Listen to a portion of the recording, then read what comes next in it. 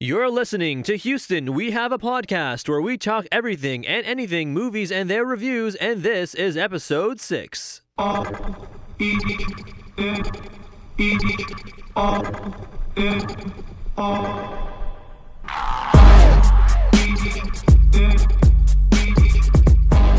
Hey everybody, Show here. Welcome to Houston, We Have a Podcast. If this is your first time listening, then thanks for coming. Houston We Have a Podcast is produced every 2 weeks for your enjoyment, and show notes can be found at houstonwehaveapodcast.libsyn, which is spelled libsyn.com. Come back often and feel free to add the podcast to your favorite feed or on iTunes, and you can follow me on Twitter at SNSALLI, that's SNS Alley.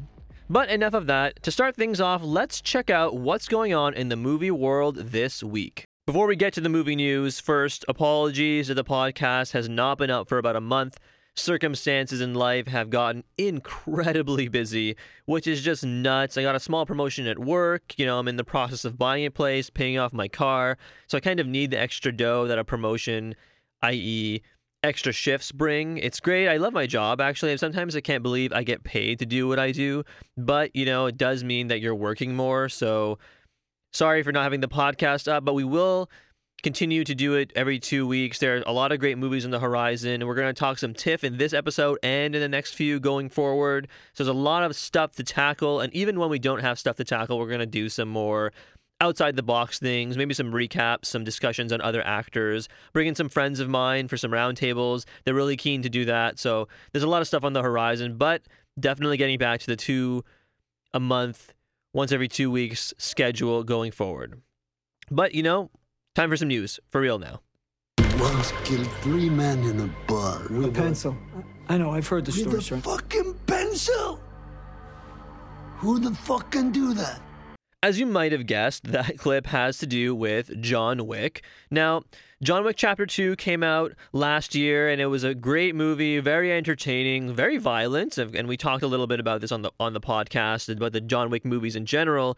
And as you could guess, if you saw Chapter 2, that there is going to be a sequel. Now, today, it was announced that the sequel's release date has been set for May 17th, 2019. So that seems a little far away, but, given the other movies that the directors have made, Atomic Blonde, for one, which you covered on this podcast, it's not exactly out of the ordinary for a movie like that to be given a release date so far in advance. It does sound like this is going to be one of those highly anticipated movies. John Wick, the first, I suppose, or Chapter 1, whatever you want to call it. I think it's just John Wick, really. But the first one was not one of those movies that had a lot of success in the theater, but it clearly caught on quickly online. Kind of like the Judge Dredd movie with Karl Urban. So it kind of attained cult status, and a lot of people have now seen it, especially when it went to Netflix.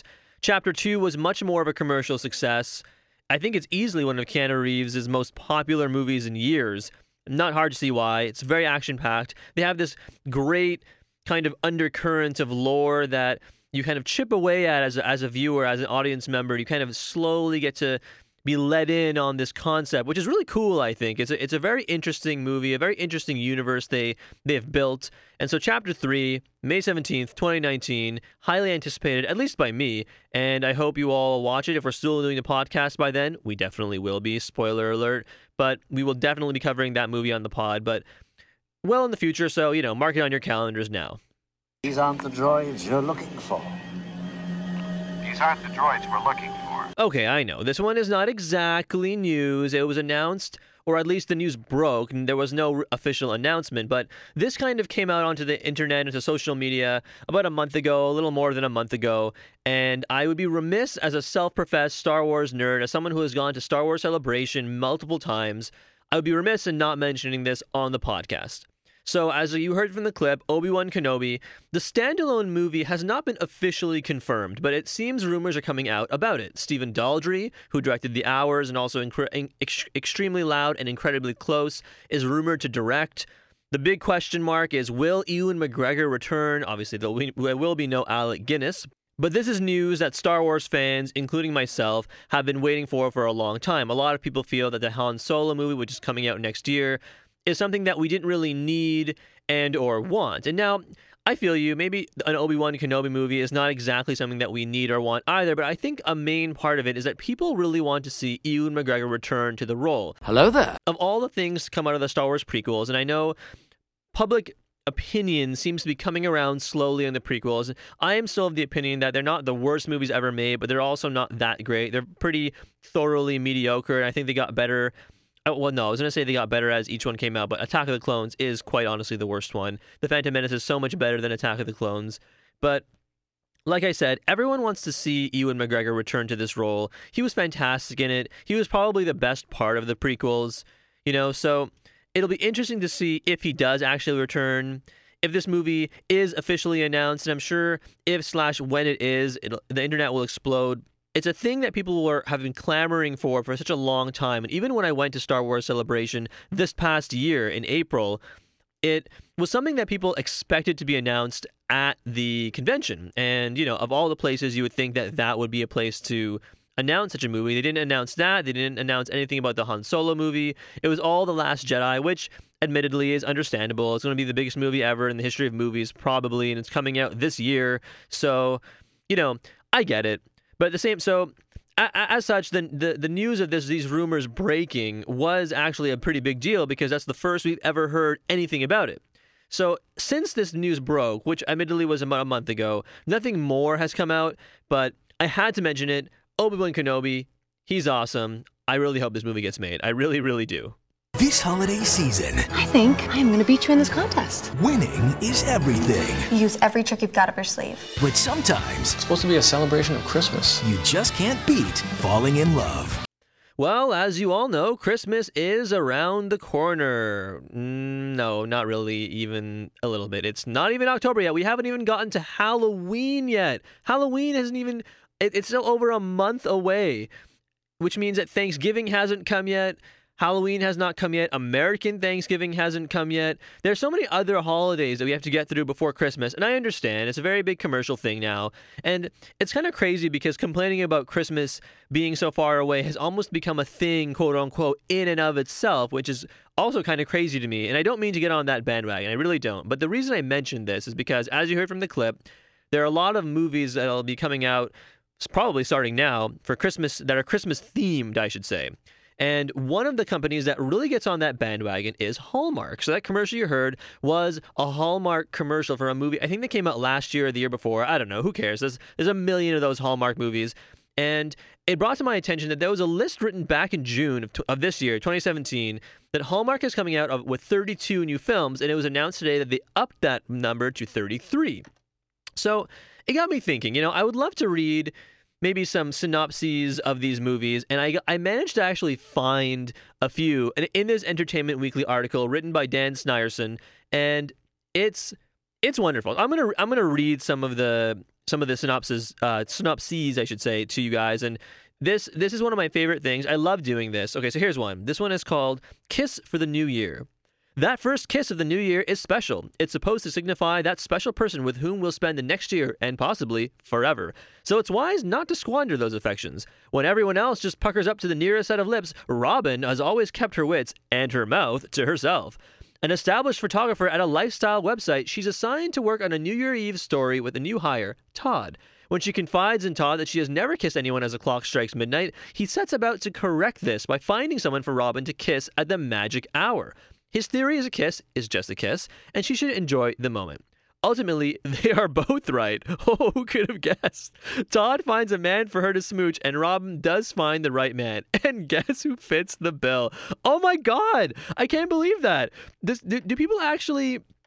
someone must be sitting at a studio somewhere, and they're writing this and like, yeah, this is gold. That's gold, Jerry.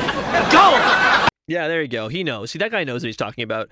Okay, here's another one. It's called Never Too Late for Christmas. Rebecca, a businesswoman who has let go of her joy of Christmas, is trying to secure her next big deal and promotion to executive vice president before the end of the year.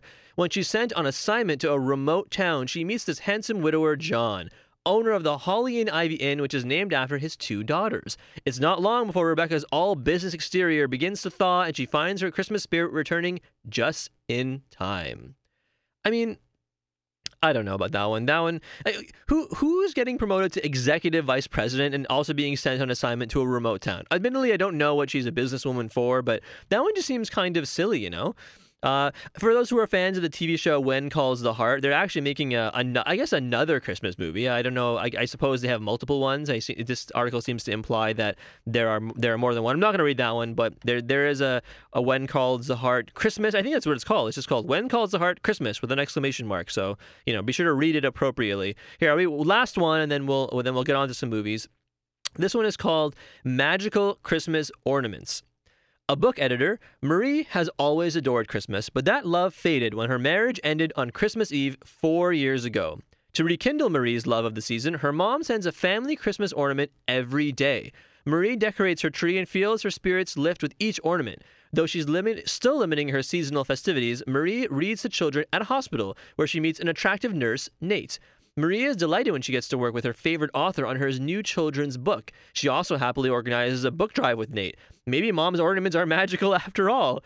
But Marie jeopardizes her job when she refuses to edit her ex-husband's book and starts to feel rather negative again until her mom reminds her that the magic isn't inside the ornaments, but inside her. How awesome.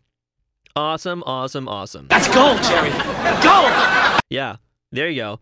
Anyways, those are some of the Hallmark Christmas movies, 33 of them. Maybe if I guess by the time I do the next episode, none of these movies will have come out, so maybe I'll read some more. I only read 3 today, and there's 33 of them, in case you didn't hear that part. So, we'll pick this up next week. Let's how about that? Good compromise. I do really enjoy reading these. Okay, though, let's talk some actual movies. So the movies we're going to be talking about in the podcast today, one is a very scary one, and one is, well, I guess the other one, I guess you could consider it to be scary, I suppose, if you're of a certain faith. But anyways, the 2 movies we're talking about today, It, the reboot / reimagining of Stephen King's movie, and of course there was that famous made-for-TV miniseries kind of movie-ish with Tim Curry that was made in 1990. Crazy to think that movie was made the year I was born, but they're remaking it now. Bill Skarsgård as Pennywise the Dancing Clown. And our other movie is actually the first TIFF movie I've managed to see this year. It's called Disobedience, starring Rachel Weisz, Rachel McAdams. It has not been picked up by a distributor just yet, but we'll get to all that in a minute. So for now, let's start things off with this summer's scariest movie, It.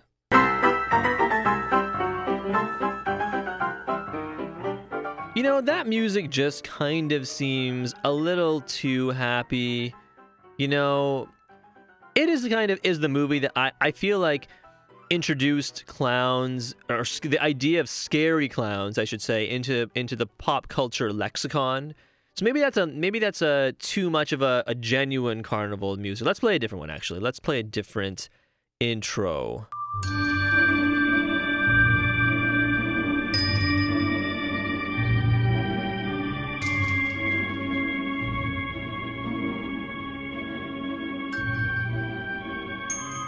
Yeah, that's more like it. Yeah, Creepster Central. That one actually is written by Lucas King. It's called The Wrong Circus. I think it's actually an original piece. I thought I should credit him for that one because, I found it on YouTube and it's a pretty cool song. But, okay, let's talk the movie itself.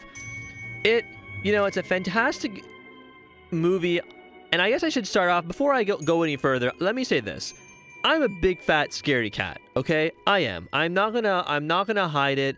I spent the most of this movie, I went to go see it with a friend of mine, and the 2 of us spent most of this movie with our hands over our eyes, or, over our mouths, or what's like a jacket over ourselves. I don't know.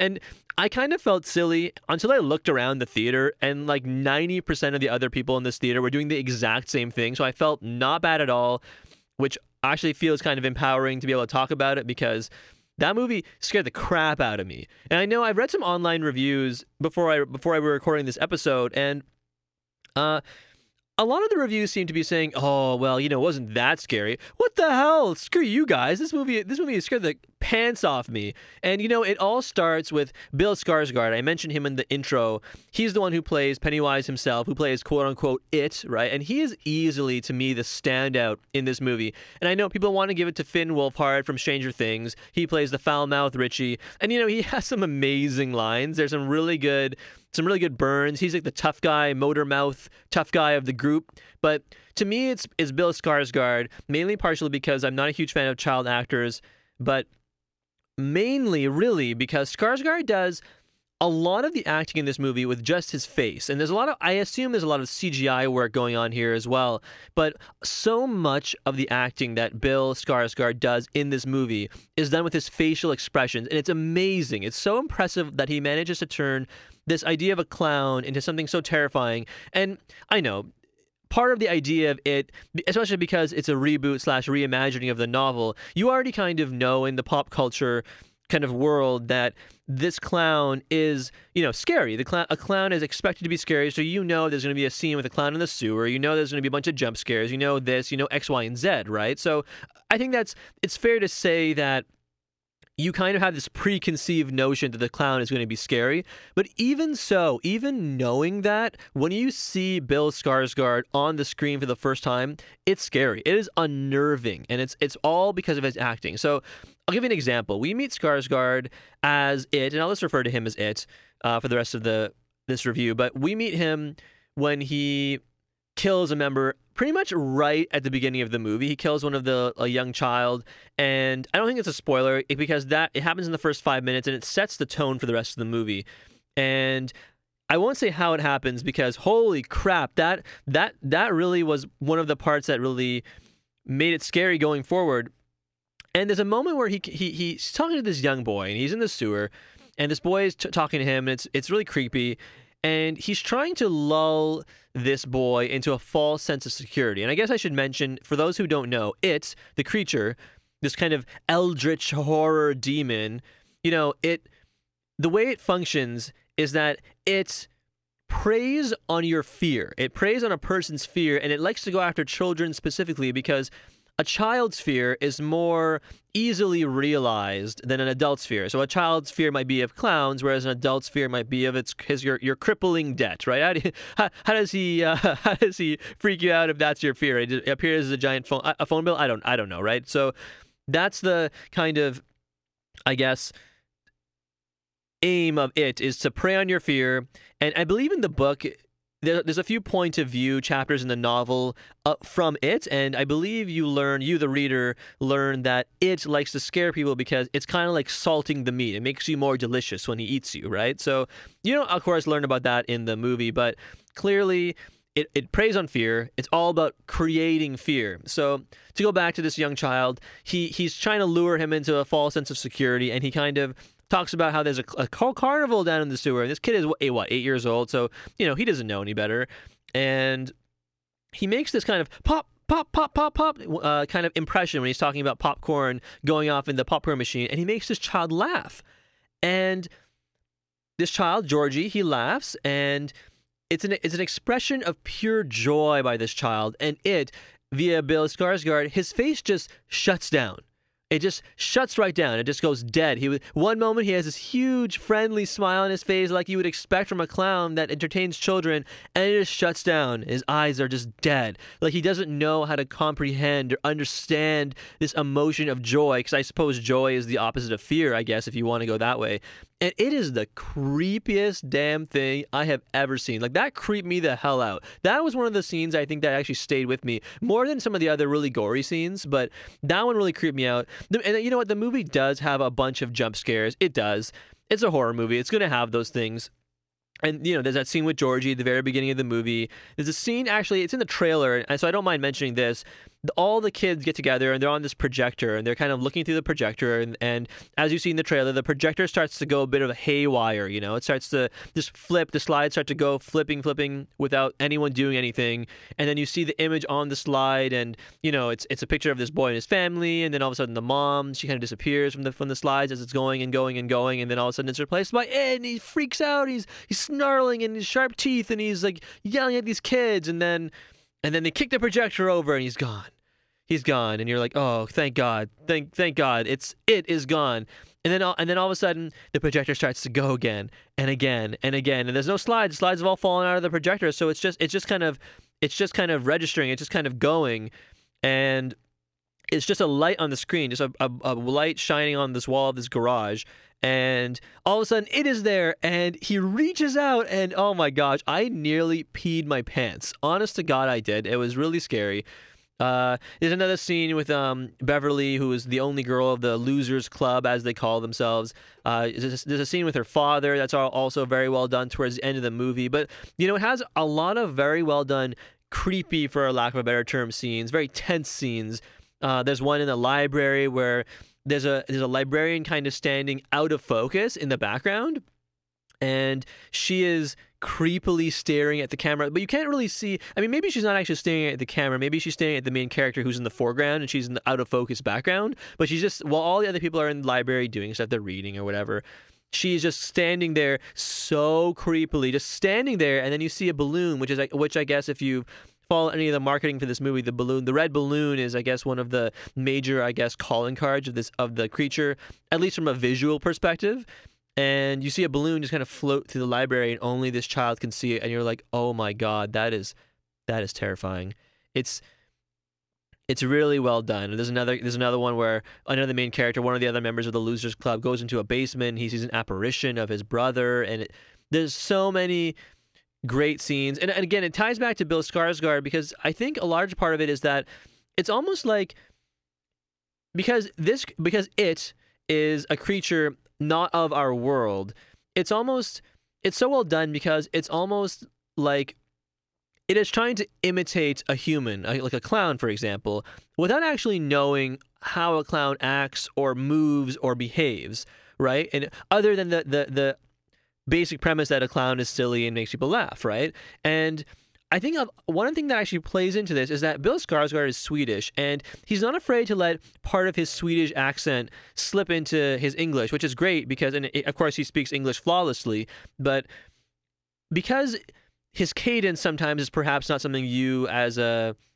North American viewer, I assume. I'm North American, I'm Canadian, but as a Canadian, for example, then it's not how necessarily we would necessarily talk, Americans, I can only assume it's the same way. Some of the pronunciations of certain words are a little off, and for such a large budget movie, you can only assume they would have corrected that if they wanted to. And like I said, I've seen / heard Bill Skarsgård in other productions, and he speaks English perfectly because he's amazing, right? But they left it in this movie, and it really adds to the kind of almost unexpected alien touch of this character, and it's really creepy, honestly. I will say this, though. The movie is not perfect. Certainly not perfect. One major flaw of the movie is pacing, I would say. Nothing really happens for the first little while of the movie while we, the audience, see each character meet it for the first time. So basically the premise is that each child is by himself, him or herself. They all have their own creepy, scary encounter with this entity, not necessarily as a clown, but in different forms, right? It takes different forms for each one of them. And you as the audience member know what it is, but they haven't not necessarily met each other yet. And of course, circumstances convene and they become as such that all the children meet each other. They become friends. They create this Losers Club, Beverly included, who's the only girl, like I mentioned. And then finally, once they meet each other, they have that garage scene I mentioned that was in the trailer. And then the plot kind of starts to move forward, finally. Because up until that point, it's just we, the viewer, going from place to place to place to place that's not really connected in any way, and then we just get the pants scared off of us, and as are these children. And then finally, they realize what's going on, and then we kind of move forward. The result of this, though, is that by the end of the movie, because there are so many scary parts in this movie, you're almost worn out at the end because you're expecting something scary to happen. I mean, you also know that you're going to see a horror movie. You know they're going to be scary, gross, creepy, terrifying parts. But by the time you get to the end, where they're really saving some of the really creepy stuff, it's not scary anymore. It's kind of weird, and maybe they did this on purpose because towards the end, they really start to fly through the action. We get to the sewers, and they meet Ed, and this guy gets possessed, and all this crazy shit. And none of it is particularly scary anymore. And I guess I think that kind of goes hand in hand with that is the movie goes on and on about how the children, if they're alone, they can be picked off one by one. It can isolate them. They can focus on their specific fears. But if they stick together, they can survive and will be okay. And that's a large part of the novel too, is the the power of friendship, the power of teamwork, the power of a bond that brings you all together, right? So they have this triumphant speech that one of the main characters gives, and what do they immediately do? What is the first thing that these children do? Is they split up. I don't understand. I mean, I know it's almost horror movie convention, but the main character gives this amazing speech outside of the house, the culminating moment regarding sticking together, and the very first thing is he takes off after the next apparition of it, and I swear to God, everyone in the theater groaned. Everyone did. Or, slap their forehead and kind of like, oh my goodness, what's going on here, right? So that, I think, those are the two main flaws, I think. And I mean, they're pretty nitpicky, I will admit that much, but I don't know. It's just sometimes it's just kind of, it gets a little tiresome, but they do delve into a little bit of the Stephen King lore. We see the Deadlights very briefly for those who know what that is. I won't spoil it because I think it's pretty cool. You can also Google it, I suppose, if you are not super interested in being spoiled or not. It's just a part of the Stephen King lore. I mentioned this in the Dark Tower review, but a lot of the Stephen King novels are kind of related in this kind of macro universe, I suppose. It's almost like a shared universe before shared universes were a thing. But all of the Stephen King novels, like Carrie and The Shining and blah blah blah, they all take place in one, I guess, shared universe over many years. Anyway, so I guess on that note, it's kind of funny that this movie came out now while The Dark Tower, which we did review, just sucked. It was horrible. And this is the adaptation of a novel that The Dark Tower should have been. I don't mean in terms of style or whatever, but clearly the director cared about this movie. And I'm not saying that the director of The Dark Tower movie did not care, but the difference in quality between these two movies is staggering. It is absolutely staggering. It shocks me when I see the difference in these two movies. And I don't know, we could have had an amazing Dark Tower / Stephen King universe, and we just kind of, I feel like we got a little bit a bit shortchanged, honestly. Anyways, last thing on It, the movie kind of ends by saying It Chapter 1, and I feel like it was kind of ruined by the announcement in the quote-unquote real world that It Chapter 2 had gotten a 2019 release. And I mean, I don't know, maybe I suppose that the fact that it's based on a very popular book kind of removes the whole idea of spoilers, considering the book came out in 1986. But still, right, for people who are not super familiar, haven't read the book, haven't seen the Tim Curry adaptation in 1990, I don't know. Seems kind of silly. Although I guess people in the audience were like, "Oh my gosh, they're making another one." But the way the movie ends, it's pretty obvious they are making another one, regardless. Even if they didn't put Chapter 1 in there. And speaking of the book, they clearly changed the time periods to coincide with the modern era. The original eras in the book were 1958 when they're children, and then 1985 when they come back as adults. And they make a point in this movie to say that it's hibernates almost for 27 to 30 years apart. So, 1958 to 1985, that's 27 years. In this movie, in the movie of today, it takes place in the summer of 1989, so 27 years later would, of course, be 2016, 2017. And they kind of go out of their way to talk about how it's not exactly 27 years. So, by the time the movie comes out, it'll be 30 years, so who cares, right? They can just, update them, and here we go. It is back. It's eating people. So it'll be interesting to see who they cast as the new updated versions of the losers. I, for one, vote for Rachel McAdams as Beverly. The young actress who they cast to play her, who is pretty damn talented, by the way. She's a dead ringer for a young Rachel McAdams, I think, at least. I mean, maybe I'm just biased. You can't typecast Rachel McAdams into every redheaded role that exists, but she's a great actress. And maybe I also have Rachel McAdams on the mind. She's in Disobedience, which is our next movie in the podcast, but that's for the next segment. So I will end this segment by saying it is really scary. It does drag at parts, but if you're going into it, you just want to see a good horror movie, you want to be scared and laugh about it afterwards, it is a movie for you. It's a lot of fun. I think it's already the largest horror release opening in the history of movies, which is crazy to me. But you know what? It's worth it. It was a lot of fun to be scared. Me and my friend, we laughed about it a lot afterwards, so I definitely recommend it if you're into horror movies, for sure. Okay, so up next is Disobedience, starring Rachel McAdams, Rachel Weisz, Alessandro Nivola. I really hope I said his name right. He's fantastic. We'll talk a little bit about all of them together, but, in a nutshell, it's kind of a movie about Orthodox Judaism and being an outsider within your own family. Very interesting movie. A lot of topics to touch on. So without further ado, Disobedience. Disobedience is actually the first TIFF movie I managed to see this year. So if you haven't heard or if you're not familiar, very briefly, TIFF, TIFF stands for the Toronto International Film Festival. I live in Toronto. I'm born and raised in Toronto. TIFF has been around my whole life. It's a lot of fun. A lot of great movies premiere here every year. And I guess the festival, like other festivals like Sundance and Cannes and whatnot, you know, these movies are brought to the festival not just to screen for people like me and not just for the critics, but also so that these movies can be picked up by distributors and, you know, sold and shown in theaters for everyone, right? So Disobedience, I think, had 4 screenings this year, and people got to see it, but I think amongst all 4 of those screenings, I would probably guess that 4,000 people went to see this movie? 4,000 people in the whole world? So if they want a movie that premieres at TIFF to kind of get better press, you know, they have the stars come out and promote it, they do pressers, they have parties and stuff, so a lot of schmoozing goes on, people are buying these movies, blah, blah, blah, so that's what TIFF is about, right? I mean, but for me, I should say that's what TIFF is about for actors and filmmakers. For me, it's about seeing quality movies and taking chances on movies I maybe would not have otherwise seen. So for me, this year, Disobedience was the first one I managed to go see. I had to give away my tickets to The Carter Effect and Battle of the Sexes, unfortunately. Those movies looked really great, and I'm sure that I'm going to go see them when they release a little more widely as well. So, you know, just seeing them a little later as opposed to now. But this one was the major one to start with. A little heavy, I'll say that. You know, it's a very serious topic. There are some laughs in it for sure, and it's still a really good movie. I would say it helped that I went to see it with a really awesome woman who is funny, smart, beautiful, etc. You know, I really hope she's listening, but I doubt it. But, you know, Disobedience is a really awesome movie. And like I said in the intro, it tackles a lot of interesting topics. So to start, Rachel Weisz, Rachel McAdams, Alessandro Nivola, they're the film stars.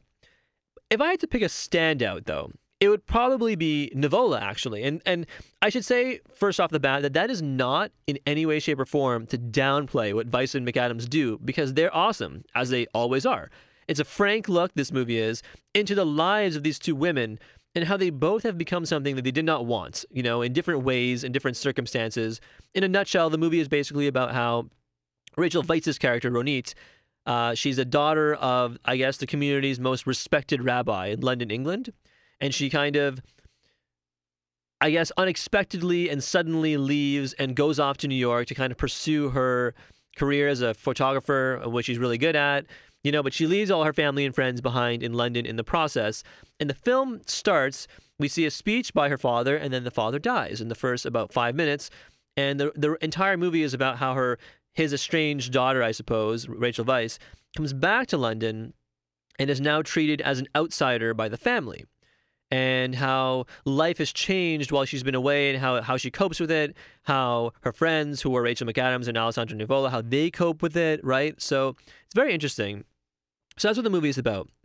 But in terms of Rachel McAdams and Rachel Weisz, I kind of liken me picking Nivola over them to the problem that in sports that superstars have. And I know sports, not really related, but, you know, I work in that industry, in the sports media field, and I've done a pretty good job on not mentioning this on the podcast so far, but I think this is a great analogy. So in sports, right, we see seasons that players like Tom Brady and LeBron James have, and now we see what they do, and we shrug, and now we look to someone else, despite the fact that what they do consistently and how they're doing it is incredible, right? I mean, if you really go with the MVP of the league every year, in the NBA, for example, you pick LeBron James every year. It doesn't matter about Russell Westbrook and his 1 million triple-doubles. You're picking LeBron James because he's LeBron James, right? And so, similarly with Rachel Weisz and Rachel McAdams, I can't say I've ever seen a performance from them that is not amazing. You know, they're both such tremendous actors. Even Mean Girls, I swear to God, they're both such tremendous actors that it's almost routine what they do. And as such, we expect them to deliver awesome, nuanced, breathtaking performances. And I guess the reason I picked Nivola is because he's a relative unknown, I guess, at least compared to the heavyweights of Weisz and McAdams. And he probably has also, in addition to that, his part itself is one of the more difficult parts, I should say, of the film itself in terms of his character, but also one of the scenes he delivers towards the end where he delivers this very intense speech. And at temple. He's a rabbi, his character, and it's that I think is my favorite part of the movie. It's so energetic and so pumped up, and I don't mean to sound like it's like a very rousing speech. It's not rousing like a sports movie rousing speech is, like Al Pacino, right? But it's just really intense. And that is what makes, I think, to me, him stand out, because his character is also so quiet. He's very reserved. He knows what he wants, and he seemingly has gotten what he wants. And then it's all kind of taken away from him in a matter of, what, days? A week, maybe? And I think that's the length of time the movie takes place over. But I don't know. It's a very interesting movie. It's not necessarily your typical movie. It's basically about Orthodox Judaism.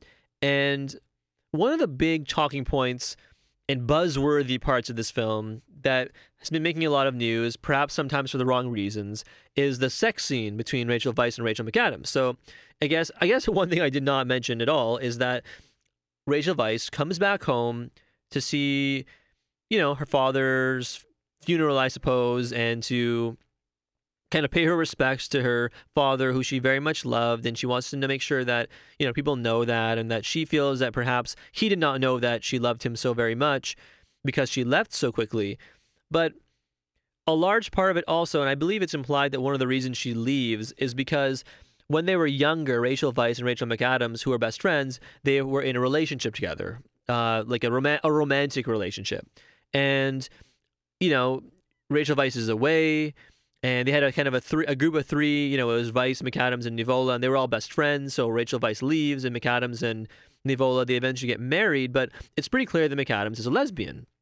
And they pretty much they don't use the L word, I suppose, but they pretty much straight up say that Rachel Weisz, I should say, left the city, and McAdams had nothing else to do, and they all thought she was ill. So to kind of conform, she marries Nivola, and there are a lot of interesting scenes before the major sex scene between Weisz and McAdams. But there's another sex scene, very much less graphic, but between Nivola and McAdams, where she basically just undresses every Friday night, and she kind of submits to her husband, and he has sex with her, and he's really into it, and she kind of fakes it, and she kind of stares at the wall or stares at the ceiling, and while making these fake noises until it's all over.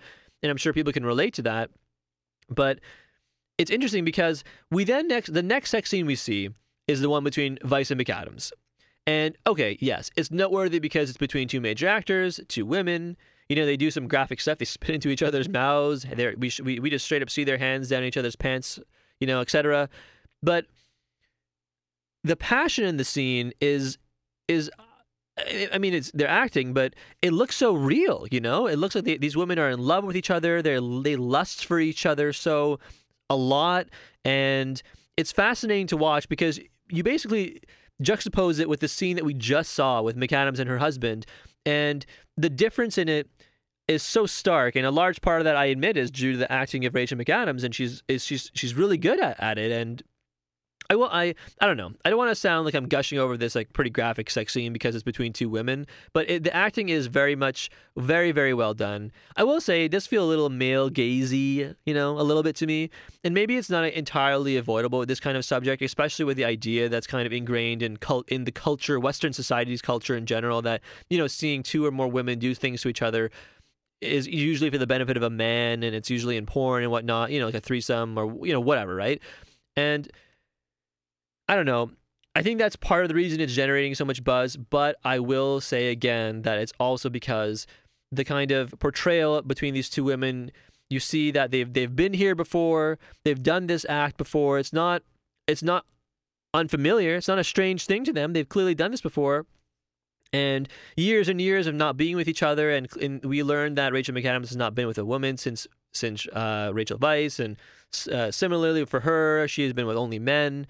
And so it's this gigantic release. And of course, like with sex scenes in general, the climax, their climax, like their sexual climax, is also the climax of the scene and probably of the whole movie, right? So it's a very interesting scene. And of course, just outside of all the sex stuff, it's not every day you get a movie with two top actors portraying two Orthodox Jewish women having a graphic scene like that, like with each other, that goes on for about 5 minutes. That doesn't sound like a long time, but you're sitting there in the theater just watching this kind of go on and on and on. And I know there are some people in the theater that were, a little uncomfortable, which is fair. I mean, whatever. Maybe that's a sign of today's world changing to have that kind of scene be more acceptable. There was the color blue, the warmest color is blue, I think. Then there was The Handmaiden. Those are some movies that came out of last year, a year before, etc.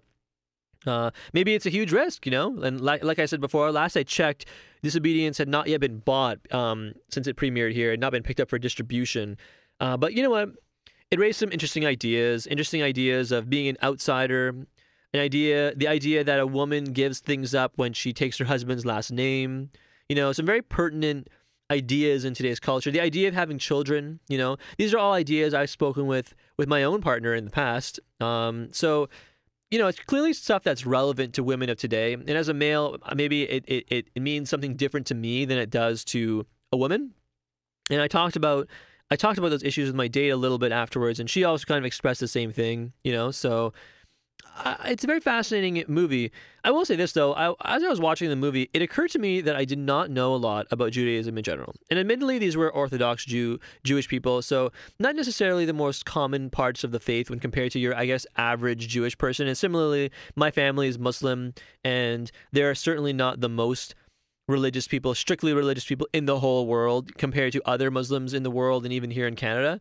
But it was very interesting to watch, and it made me actually want to go learn some more about the faith in general, which was a fascinating look into something that I had not known about, right? And I think that's part of what movies are about. When you get right down to it, for some people, it's about an escape. You want to just turn your brain off for a few hours and sit there in the dark and pretend the outside world doesn't exist. I get that. I totally get that. And there are movies I love doing that with. But I think a large part of it, too, for me, or at least another part of it, is that I want to learn something. I want to learn something maybe about myself. I want to learn something about a viewpoint maybe that I had not considered before. I want to learn something about the environment maybe. I want to learn something about this or that. And I think Disobedience provided a great look into a world, that of Judaism, that I had not known before. So that's kind of cool. And I'm actually looking forward to seeing this movie does get picked up. The performances themselves are incredible. Rachel Weisz, Rachel McAdams, like I said, Alessandro Nivola, they're all so good. It's a fantastic movie. I will say it's not for everyone. Certainly not. If you're a Trump supporter, you might not like this movie so much. But, politics aside, it's fantastic to watch. The performances are just next level. And, even just taking the whole buzz about the sex stuff out of the movie, which is a major part of it, I will admit, it's a very well shot, well directed, well acted, well written. So if you're interested in learning a little bit more about Orthodox Judaism, I suggest you watch Disobedience if/when it does come to theater near you. It and Disobedience, those are the two movies I decided to review this week. Very different movies from one another. One very creepy thriller, really more horror than anything else. And Disobedience, a movie about religion and belonging and family and what happens when all that stuff kind of goes awry and mixes with one another, right? Romance, of course, too. Very interesting movies, definitely. The next two movies I'm going to be talking about, they're both going to be TIFF movies, and I'm seeing one tomorrow and I'm seeing one the day after. So we might actually get a pretty quick next episode of Houston We Have a Podcast, episode 7, because, I'm going to see these movies in the next 2 days. I want to record them while the viewing is still fresh, and I saw It and Disobedience over the last few days as well, so we're going to record it. I'm not going to wait the 2 weeks to publish the review, or publish the episode, I should say, because, they're interesting, and I want to hear what you guys think of these movies, based on what I have to say about them. The Mountain Between Us is the first one I'm seeing tomorrow. It's classed as a kind of disaster romance movie, I think I saw on the TIFF website. It's between Idris Elba and Kate Winslet. From what I understand, this movie is about the two of them. I think they're passengers on a plane who don't know each other. The plane crashes in a mountain range and somewhere in the United States or somewhere in the world, and they're the only two survivors, or they're they're together or whatever. And it's about how they rely on each other to survive, while they do that, they kind of a budding romance is started between them, right? So that's kind of interesting. And the next one is called 3 Billboards Outside Ebbing, Missouri. I'm going to be seeing that with one of my friends from university, from college, I should say. And 3 Billboards is basically about It stars Frances McDormand from Fargo fame and many other things as well. But it's basically about, the police station in Ebbing, Missouri, in the town in which this movie takes place. They refuse to do anything about a certain person's death, and the mother of this person decides to take matters into her own hands and puts up these 3 billboards outside the city limits to kind of pressure people into doing something about it. So those movies sound very fascinating. I admit I don't get to see these kind of movies very often. As you guys probably have guessed, I like to see movies like Atomic Blonde and Wonder Woman and Transformers and Cars and etc. like that, right? So it's a nice change of pace to be able to see the drama movies, which I do like. It's just they don't come out that often, especially here in Toronto, in a timely fashion, or they do come in a limited release, and I don't have time to go see them because they come out, they're not. They don't go with my schedule, let's say. I work really weird hours in terms of days and nights, and I'm recording this at 2 a.m. on a Friday night because that's when I finish work, right? So they don't always coincide in terms of my sleep schedule, but since I can actually go see these movies before I work, I'm really looking forward to them, and they look like a lot of fun, very interesting. I wish I had been able to go see The Carter Effect and Battle of the Sexes, but you know what? Like I said, I will go see those movies when they come out. There are some other movies I wanted to see too. The Shape of Water by Guillermo del Toro. There was The Disaster Artist, which I really, really wanted to go see. Those 2 movies I missed out on, and I'll share a quick story. The reason I missed out on those movies is because I fell asleep. The way you pick your TIFF tickets is I bought a package this year, a 10-ticket package. So I basically bought 5 movies and I got 2 tickets each, although you could go see them. Theoretically, I could have gone to see 1 movie with 9 other people. I could have gone to see 10 movies by myself, something like that. But I decided to get 2 tickets to go see 5 movies so I can go with a friend. And what they do is they basically email you a link and say, okay, here, this is your selection time on this day, at this point in the time in the day, and you log on, you can, you go on their website. It's kind of like a Ticketmaster-esque website, and you pick and choose your movies, and you log out, and then you can either print them or you can pick them up at the box office, whatever, right?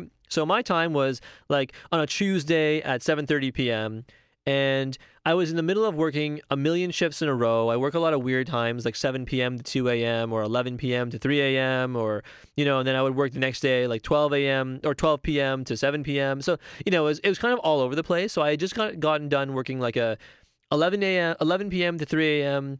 Then following night, a 7 p.m. to 2 a.m.